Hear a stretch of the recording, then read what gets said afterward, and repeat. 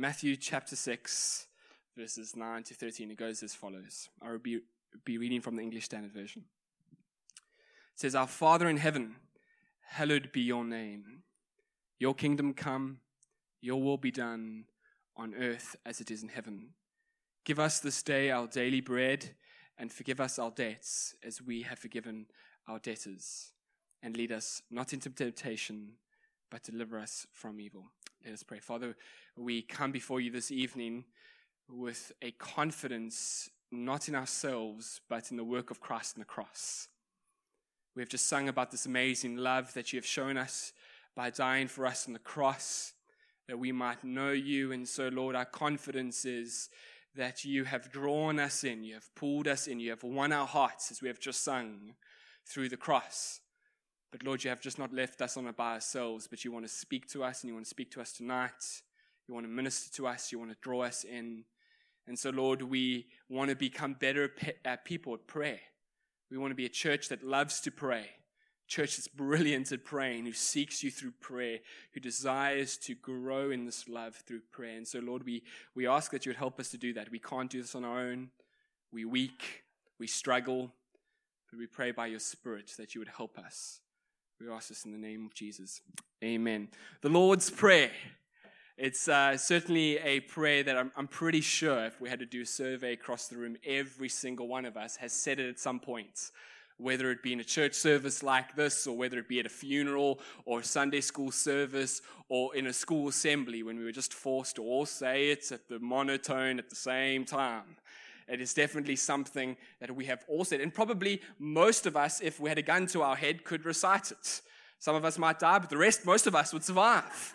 And you know what? It's quite a privilege for us in South Africa that in our context, we've been taught the Lord's Prayer and been able to taught it well, because it means that we are able to pray it at any point, at any time, in any situation, when needed. We don't have to try to look it up. We can pray the Lord's Prayer, which is one of the most, if not the most perfect prayer that you can pray. And that suggests, in just saying that it would probably be the most perfect prayer that you can pray, is that there are prayers that aren't perfect. There are moments when we pray and ask for things, request of things that are just of not God's will. We ask with desires and motives that God does not want us to have, and we should not have when we pray. But we can be assured and guaranteed that when we pray this prayer, that every word that we say is in the will of God, and God wants to hear it and wants to honor it. It's a wonderful, wonderful thing that we can pray this wonderful prayer. However, there is a danger and a warning that Jesus gives us. He gives this to us in just the previous 2 verses, where Jesus says that we should not be like the pagans and babble. Do not pray prayers that are meaningless. And the irony is Jesus will go teach a prayer which is probably being prayed with so much lack of meaning, the Lord's Prayer. How often have we prayed the prayer with no meaning? Or we don't even really know what it means. What does hallowed mean? But yet we pray it. It's a bit of a problem, and one that we need to deal with, but it's not a massive problem. And so over the next couple of weeks, we are going to sort that out, and we are going to unpack line by line the richness and the beauty and the majesty of this wonderful prayer that God has given us, that Jesus has given us to pray. So how do we pray this prayer? How do we do that? Well, firstly, there's definitely a corporate element to it, isn't there? And the very first word of the prayer is our. And so there's this definite element to it that we should, as a church, as Bible studies, as believers, when we gather together, there must be moments at times where we pray this prayer together. Definitely. Otherwise, we can't say our. And when we do that, when we come together and we pray a prayer like this, there's something that is special and sweet that takes place. There's a unifying of those who pray together like nothing else. Regardless of our differences, when we pray this prayer, we are unified. As I look across this room, we have a variety of different generations that are seated here. We have a variety of different races. We have a variety of different people as a result whose home language is different. We have a variety of different people whose economic status is different. So while the world might be able to put us into categories and define us differently, when we gather together as the sons and daughters of the living God and say, "Our Father," we find something that unites us.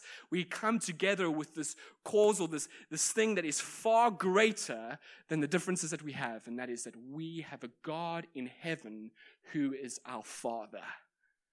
And He loves each and every single one of us, regardless of our differences, with a fullness of love.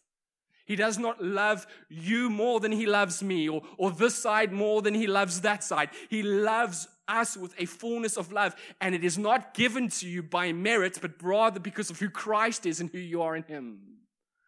It's this unifying, humbling thing that when we get together, we come together around this thing of God. It's beautiful, it's sweet. We as a country don't need courses, we don't need programs, we need prayer. We need to pray. That's where unity takes place best. But not only do we need to do it together, but we can also do it as individuals. Now, how does that look? Do we recite it like we would at school or in a church service? Possibly, and that might be something you want to do. Now and again, Martin Lloyd-Jones, a great preacher, used to say that if he kind of had prayed and he felt like he might have left something out, he would just pray this prayer just to make sure he covered it all. And so you can do that at moments you feel like, I think I've missed things out, just pray it. But at the same time, it's a prayer that can also be prayed it's not a prayer that's by verbatim. We don't have to just say it word for word. And how do I know that? Well, when Jesus says this, pray then like this. He's not saying pray then this, pray then like this. He gives us a model of prayer. He gives us a structure in which we can follow. One that we can use and apply to our lives. It's like a skeleton that is just bones, and all we do is we start to add in flesh and clothe it, if you will. We add it to our personal lives, add it to our personal needs, add in our personal relationships, our personal situation, and apply it to ourselves, and it becomes this wonderful, beautiful prayer that we can pray. But it's also a prayer that is not the only type of prayer that we can pray. It's not the only prayer that we should pray as believers, and we see this throughout Scripture. Scripture is full of different types of prayer. Jesus himself prays a different type of prayer. We see that in the Gospels. We see in Acts that the prayers recorded are different in content and different in structure. So this is not where we are forced to pray. But having said it again, we can be guaranteed when we pray this prayer that we are praying in the will of God. And so it's a desirable thing and something that we should pursue and become good at. But also, this prayer doesn't always lend itself to every circumstance. Not every situation lends itself to this prayer. And maybe let me give you an example. December holidays are coming up soon. We all decide at the 6th, what we're going to do is we're going to go down on a Saturday afternoon and we are going to go to the beach and just enjoy ourselves. And so we all go out there and you decide what you're going to do is you're going to go for a swim. Everyone else is playing volleyball and having a picnic. And as you go into the water, you dive under the wave. It's crystal clear. You open your eyes and you see a great white shark. In this moment, you do not just have to say, "Our Father who art in heaven, hallowed be thy name, thy kingdom come, thy will be done on earth as it is in heaven." You can just, help will suffice. Lord, help me. That will be good enough. Not every situation means that we have to pray this prayer. It certainly doesn't lend itself to that. So maybe let's look at our first line that we're going to unpack this evening. The first one is our Father in heaven. Our Father in heaven. Jesus starts off with not just a greeting towards God, but a proclamation of who he is. Jesus is wanting us to, as we pray this prayer, to stir up reminders, to meditate, to proclaim the wonderful truths of who this God is. I want you to notice that it's not a petition. It's not a request for something. We have the tendency to run to God saying, "Lord, I need," before we stop and proclaim who he is. And Jesus says, no, we need to start by just reminding ourselves and proclaiming in praise who this wonderful God is. It would be wise for us to start there rather than running to petition. And the reason for that is the moment we start to proclaim who God is, the priorities of our prayer, that list starts to change drastically. Things that were most important to us start to fall down the list. Things that weren't so important get bumped up the list. Because what we realize is that God is incredible and we aren't so much. And there is a pushing down and a rearranging of priorities. So when we look at this prayer, this Lord's Prayer, there are 6 petitions, 6 requests. The first 3 have very little to do with us, but more about God's name, His glory, and His will, His kingdom. Those are the things that it's all about. Man, there is petitions about us. God cares deeply about our needs, and we see that in the next 3. Give us our daily bread. God cares about them. But when we stop and imagine and proclaim and remind ourselves and meditate on the wonders of who God is, our needs become a whole lot less than God's. And we push it up. Now, Jesus is not only telling us to pray this in our Father in heaven so that we might have the right priorities. While that is important, Jesus also understands the human heart. Jesus knows that when we stop and we proclaim the wonders of God, our hearts are ministered to. That when we take our eyes off our needs, our goals, our problems, our situations, and we fix them on God, there is a ministering that happens. Because as we focus on our needs and we focus on our problems, there's fear, there's anxiety, there's worry. We see an impossible situation. But as we move them up and fix them on God, what we see is the God who's able to do the impossible. It's a ministering that takes place. That, man, I am coming towards a God who can and who is able, who is victorious. That's why this evening, man, the songs that we sang were just proclamations of the wonders of our God. And some of you might have come in storms of life, feeling difficult, feeling weary and tired in difficult situations, but between a rock and a hard place, not knowing what to do. But yet you've come, and as you have not even heard the word preached, but you just stand and proclaim with meaning and truth the wonders that were on that screen about who God is, your heart is ministered to. The fear that you had seems to reside a bit, and it is filled with a calmness. The anxiety that you had now has a peace because you've lifted your eyes off your problems and you fixed it on the one who's able to deal with the problems. Deal with the one who holds you in his hands. It's this wonderful thing that it benefits us greatly. But not only that, it can also be an incredible thing if you just don't want to pray. And we've all been there before, right? Where you just don't want to. This start of this prayer of proclaiming the wonders of God as a ministry in your heart that gets you excited about praying. About 2 weeks ago, there was a call to prayer, and I just thought, don't really want to. I'm just being honest. Didn't want to. Didn't feel like it. Okay, now we must all pray out loud. And I didn't feel like, but being studying this prayer, I thought, okay, Lord, this is where I'm going to start. And as I started to just speak truth about how God loved me and He died for me and He's perfect and He is great so that I might enjoy it, as those moments happened, as I started to speak truth to myself and to Him and praise Him, man, there was a great excitement to carry on praying. Do you lack desire to pray? This is why we need to start here. It gets you pumped. It gets you excited because we have this great, awesome God who we can know, who died for us. It's incredible. Absolutely incredible. But Jesus' words here are also important. There are many different names for God throughout Scripture. Many. But Jesus chooses these 2. He chooses 2 aspects. That He's our Father and that He's in heaven. Now, these 2 aspects are very different. They are opposite ends of the scale, if you will. One, our Father talks about His intimacy, His love, His protection, His provision, this closeness, this bond, this relationship. In heaven talks about His authority, His sovereignty, His power, His might, His greatness.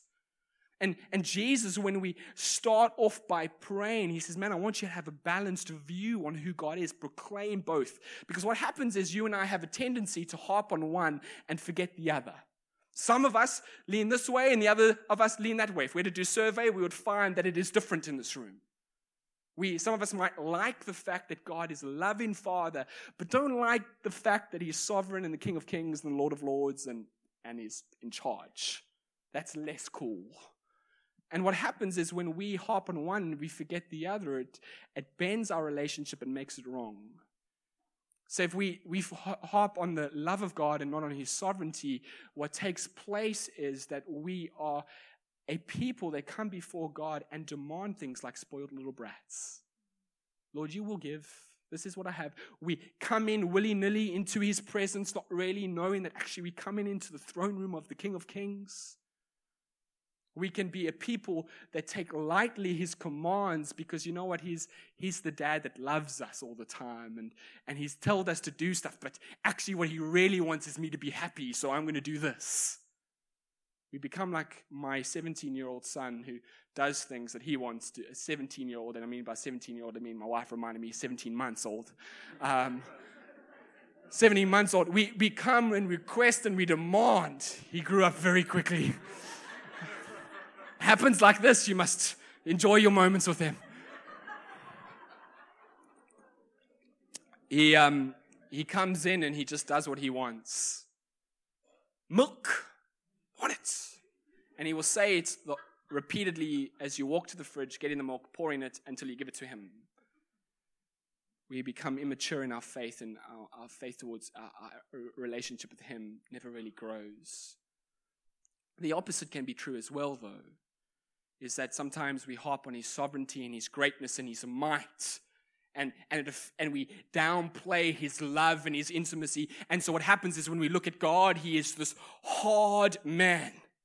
He rules with a heavy hand, and he gives these commands, and you ought to do it, others I'm going to smite you. Come here, let me discipline you because you didn't do what I asked you to do. And your relationship with him is never this intimate place to be because you forget about the love of the Father. And so Jesus wants them to make sure that we have this balanced view when coming towards God, that we don't harp on the one, but we bring both wonderful truths. That he loves us intimately, but man, he is king and he rules. And when you have those two together, it is this beautiful place to be. Wonderful, wonderful thing. So look, let's unpack those two things. Let's look at our Father first, and then we will unpack in heaven a little later. First is that it starts off with our Father. And what that means is that there are some people that just can't pray this prayer. Our Father is for the believer only. You cannot call God your Father if you do not know Christ. It is not anything that those of us who can call God our Father, we haven't earned it, but we have come through Jesus, and as a result, we are able to call him our Father in heaven. And friend, I want to say to you, if you know for sure that you aren't a Christian and you aren't able to call God your Father, but it's available to you. In Christ, you can come and you can receive it. Jesus has died for you. He has died for your sins. And the option for you is to have your sins removed so that you might have an intimate relationship with God the Father as well. And you don't have to stand on your head and sing Dixie, as my grandfather would say. I just realized how I aged myself as I was saying that. You don't have to do any rituals or do a sing and a dance. You don't have to do anything special. All you have to do is come to him and believe in him and repent of your sins, and you will be saved, and you can call him your Father. But having even said that, those of us who are Christians, sometimes we struggle calling God our Father.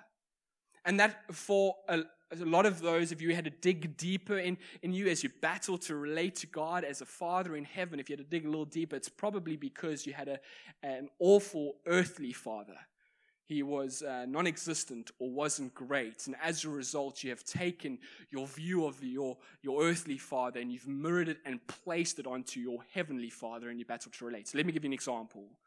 If your earthly dad was someone who was never, ever satisfied with your performance, you're probably going to put that on God. If your earthly dad was, if you got 95% in a maths test and you came home and said, look at my maths test, and he was the one that asked you what happened to the other 5%. If he was the kind of dad that you ran a race and you came second and he asked you why you didn't come first, so the next time you come first and he said, why did you run slower than you ran the last time? And you were never, ever satisfied with what you did, you probably have the same view of God, and you approach him And you probably think he's never appreciated what you've done. He's never satisfied with the hard work you put in. He's never, ever looking upon you and going, well done. It can affect our relationship with our Heavenly Father, how bad our earthly fathers were. So would you mind, would you entertain me tonight a little bit? And I say entertain me. Would you just entertain my idea? Would you all just close your eyes? We don't normally do this. Would you just close your eyes? And as you do that, would you picture the Father? Would you picture his face? What's his posture towards you? Is it happy? Is it disappointed? Is it one of acceptance? Is it annoyed? Frustrated? Wondering why you're there? Maybe you can't even picture a face at all. Would you open your eyes? Thank you. Thank you for allowing me to do that. My friends, if your picture, your natural tendency was God is a bit cross. He's not smiley. He's a bit like, why are you here? Disappointed, annoyed, angry, indifferent to your being in his presence. You probably have a wrong view of the Father. That might be the view your earthly father has, but I want to tell you it is far different with the Heavenly Father. He loves you far greater than your earthly father ever has. And I know this might not help, but he is a perfect father and your earthly father isn't. Even if you had a great dad, the one in heaven is far greater than the one you have. But I know just saying that he's perfect isn't helpful, so how can we make that a little bit more helpful for us? Well, what we can do is we can look to Christ, look to Jesus. Most of us are easily able to relate with Jesus. He's the nice guy. He heals everyone. He heals the lepers. He accepts the outcasts. He goes to the lonely. He's the guy that goes to the marginalized. He's just awesome. He's the one who died for you, and it's easy to understand. Maybe I can have a relationship with him. If you're able to take the characteristics of Christ and apply it to your Heavenly Father, you will do well. Because we see that we can do this in John 14, verse 9 says, this is Jesus talking, anyone who has seen me has seen the Father. And so you can picture the characteristics of Christ and you can apply it to the Father. As you look at Jesus' generosity to all those who were struggling, you know that is the generosity that the Father has towards you. That when Jesus had compassion and his gut hurt as he saw people hurting and he didn't want that to happen, as we see in Luke 7 verse 13. That same compassion he has for you, the Father has. As Jesus is able to sympathize with our weakness, so the Father does. As Jesus never outcast us but died for our sin because he loved us greatly, so is the attitude of the Father towards you. Now, it's going to take time and effort to apply that, but it's important that we do. And unlike many of our earthly fathers, our Heavenly Father is always present. Always present. Psalm 46 verse 1, it says, God is our refuge and strength, an ever-present help in trouble. Psalm 139 verses 7 and 10 says, where can I go from your spirit? Where can I flee from your presence? If I go up to the heaven, you are there. If I make my bed in the depths, you are there. If I rise on the wings of dawn, if I settle on the far side of the sea, even there your hand will guide me. Your hand will hold me fast. The very best parents in the world cannot achieve this. They cannot be in two places at once. But the guarantee of our Father in heaven is that he will never leave you. He will never forsake you. He is always there. He is more real and more close to you than the hands and the feet that you have, more close to you than the air that you breathe. He is there. He is always present, always available, always listening, always there. This is the wonder of our Father in heaven. And when we proclaim these words in prayer, we are talking to this wonderful God. We acknowledge that he loves us with an intimate love that is like no other. It's awesome. But Jesus doesn't leave it with our Father. He also talks about in heaven.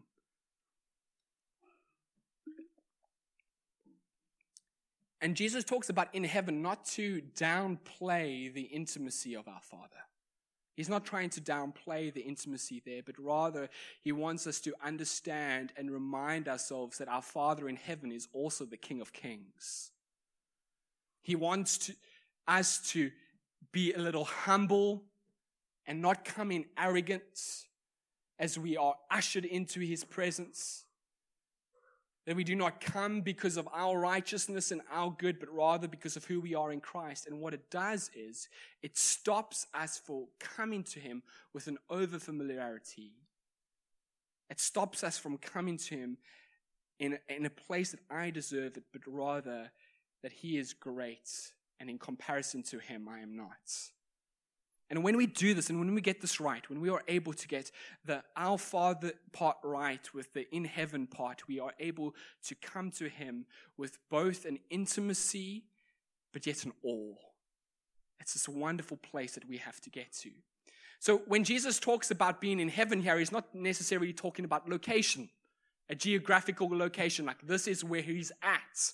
But rather, when Jesus talks about being in heaven, he's talking about the characteristics of God. Because God, yes, he is in heaven, but he is also here. He's omnipresent. He is everywhere. So when he talks about in heaven, he's talking about characteristics, things possibly that we can pray in general, are things like his unlimited ability.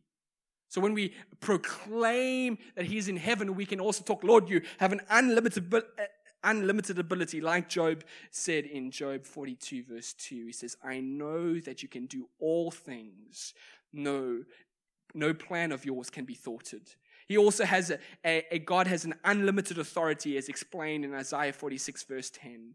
I make known the end from the beginning. This is God speaking. From the ancient times, what is still to come. I say, my purpose will stand, and I will do what I please.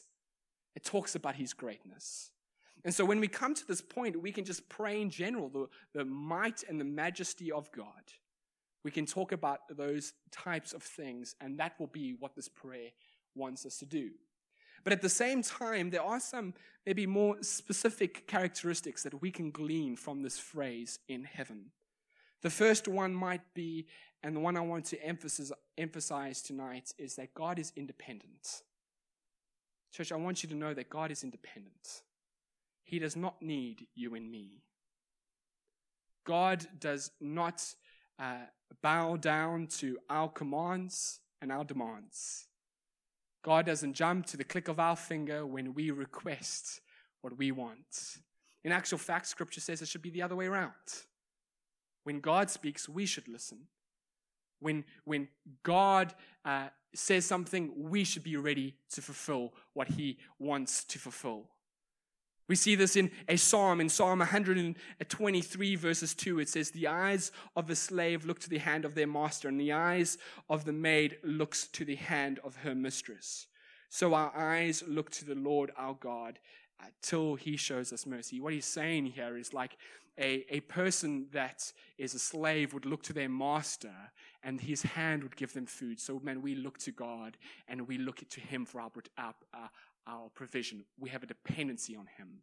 But it also could be as well like a master clicks his finger or waves his hand so to tell his servants what to do. So we are to look to God and wait for his command so he might tell us what to do. Now, this again is not to try downplay the intimacy that God has for us, but what it is to remind us is that though God does not need us, it makes even more the gospel and the cross even greater. Think about it. God did not have to die for you because he needs you. He is not any less without you. He is not lonely. He is not in heaven one day twiddling his thumbs going, I am bored. What should I do? Oh, let's make this. This will entertain me for a couple of million, billion, trillion years.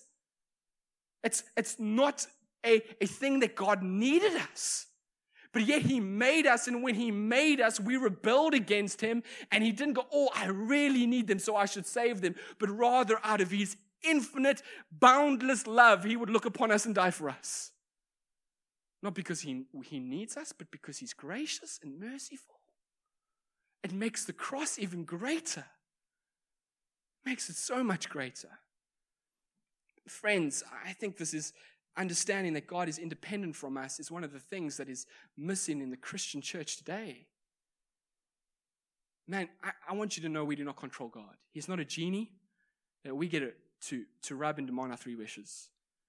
Or a puppet that we are the puppet master and make him jump. He is not in any way dependent on how much faith you might have or might not have. His arm is not shortened to do an act in your favor if you lack faith. But at the same time, he is not manipulated by your potential amounts of faith that you have. He is sovereign and he is king. He does what he wants.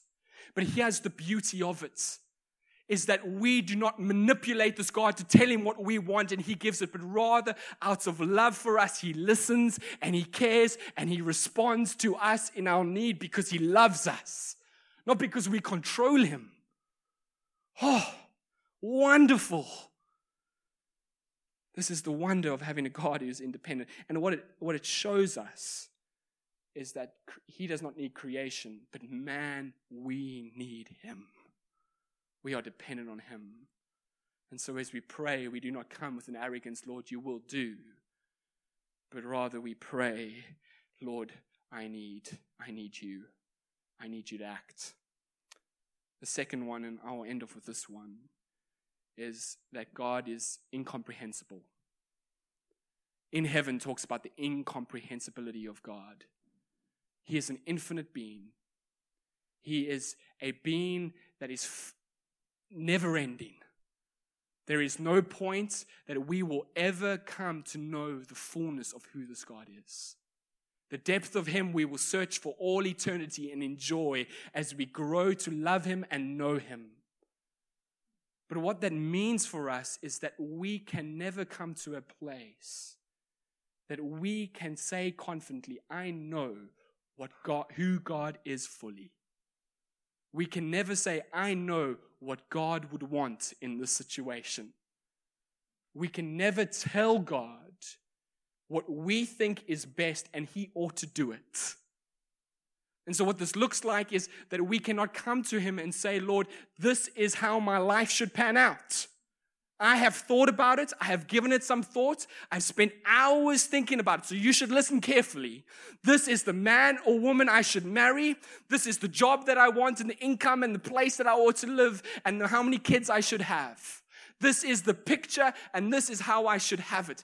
It does not work that way. Because his ways are higher than our ways. We see this in Isaiah 55 verses 8 and 9. It says, God speaking here, my thoughts are not your thoughts. As the heavens are higher than the earth, so my ways are higher than your ways and my thoughts than your thoughts. And so, man, that doesn't mean we don't come to God with our dreams and desires, but instead of demanding this is how it should go, we say, Lord, this is what I want, but I know that you are far greater than I. Your ways I cannot comprehend. And so I will lay these at your feet, knowing that what you do is good for me because you're my Father in heaven who loves me with the fullness of love. And so when you act in your sovereignty and in your control, I know you do what's best for me, even if I cannot see it now. It's this wonderful place that we are able to come and lay it at his feet, knowing that the all-wise, all-knowing God acts as he wills, not what we want. Man, the amounts of girls I would have married as a teenager. Oh, Lord, thank you. The places I would have been far worse if I got what I wanted. And so we do what Proverbs 3 verse 6 to 8 says, in all your ways acknowledge him, and he will make your paths straight. Be wise, be not wise in your own eyes. Fear the Lord and turn from evil. It will be healing to your flesh and refreshments to your bones. You see, when we understand all that is encapsulated in this phrase, in heaven, it stops us from becoming overly familiar with God. Being over familiar in a relationship is when you've stepped too far. You've crossed the line. The friendship has gone a little further than it should, particularly with God. It goes from respect and awesome reverence into impertinence, into a cheekiness or a disrespect. And this is what happens when you start to call Jesus your homeboy, your bro, or your China. it becomes a place where you start to think that you hear better than everybody else does. You can't believe that no one hears God like you hear him. And when you hear him right. You never make a mistake. And so when you say the Lord says, it's pretty much thus saith the Lord, and there's no understanding that you are infallible and you hear wrong at times as well. And it's a dangerous place to be, because what happens is when we become too familiar with God, and he does speak to us, and he does, is that we say what he has said, but we also think we should ad-lib, and we just assume he would have said this as well. And so we can come to a place where we start telling people things that aren't right. God has not said, and that's a dangerous place to be. But it's also a scary place to be, because when God sees this happen, what he does so often is he hides his face from us. Now, what that is not, it is not removing his presence. He is always there. He has promised to be there. But he just makes those moments of those awesome moments that you have now made a prideful thing. He takes them away. And we often find ourselves in dry places. And he graciously puts us there so that we might come to a place and realize it was never us, but by his grace, and we cry out to him again rightly. And what this prayer does, saying in heaven, it stops us from getting to this point. Because if you are constantly saying, Lord, your ways are higher than mine, you are greater, your will be done, you do things, you are sovereign, you the King of Kings, I lay my life down at your feet because you deserve it all. It stops us from getting there. But if you've found yourself in that place, this is the place to start as well. It's the place where God wants us to be, that we lay it and say, Lord, it is you and not me. You move and not me. And it will start to revive you again. And he will show his face to you. And hopefully this time with a little bit more maturity. And I've been there before. A little bit more maturity and a little bit more grace towards others. And you will grow. But friends, as we come around the communion table, and we're going to end now, none of this is available other than through Christ. We have this loving Father in heaven who's also the King of Kings. And it's because of Jesus. It's because he died for you. It's because he loves you. It's because he wants to have a relationship with you. And so as we talk about prayer over the next 7 or 8 weeks, we do so because God has taught us this, because he wants us to be drawn in. He wants to know you more intimately. He wants you to become better at that, but because he has made it available to you through the cross. So as we partake of these elements, and what's going to happen is you're going to come forward and grab, and then you're going to go back to your seats, and you're just going to hold on for a moment. In those moments where you just sit in, would you just reflect on how awesome God is? Spend moments proclaiming that, ministering to your soul, if you will. But also just remind that it's all available to you because of what Christ has done. Cool, let's come forward.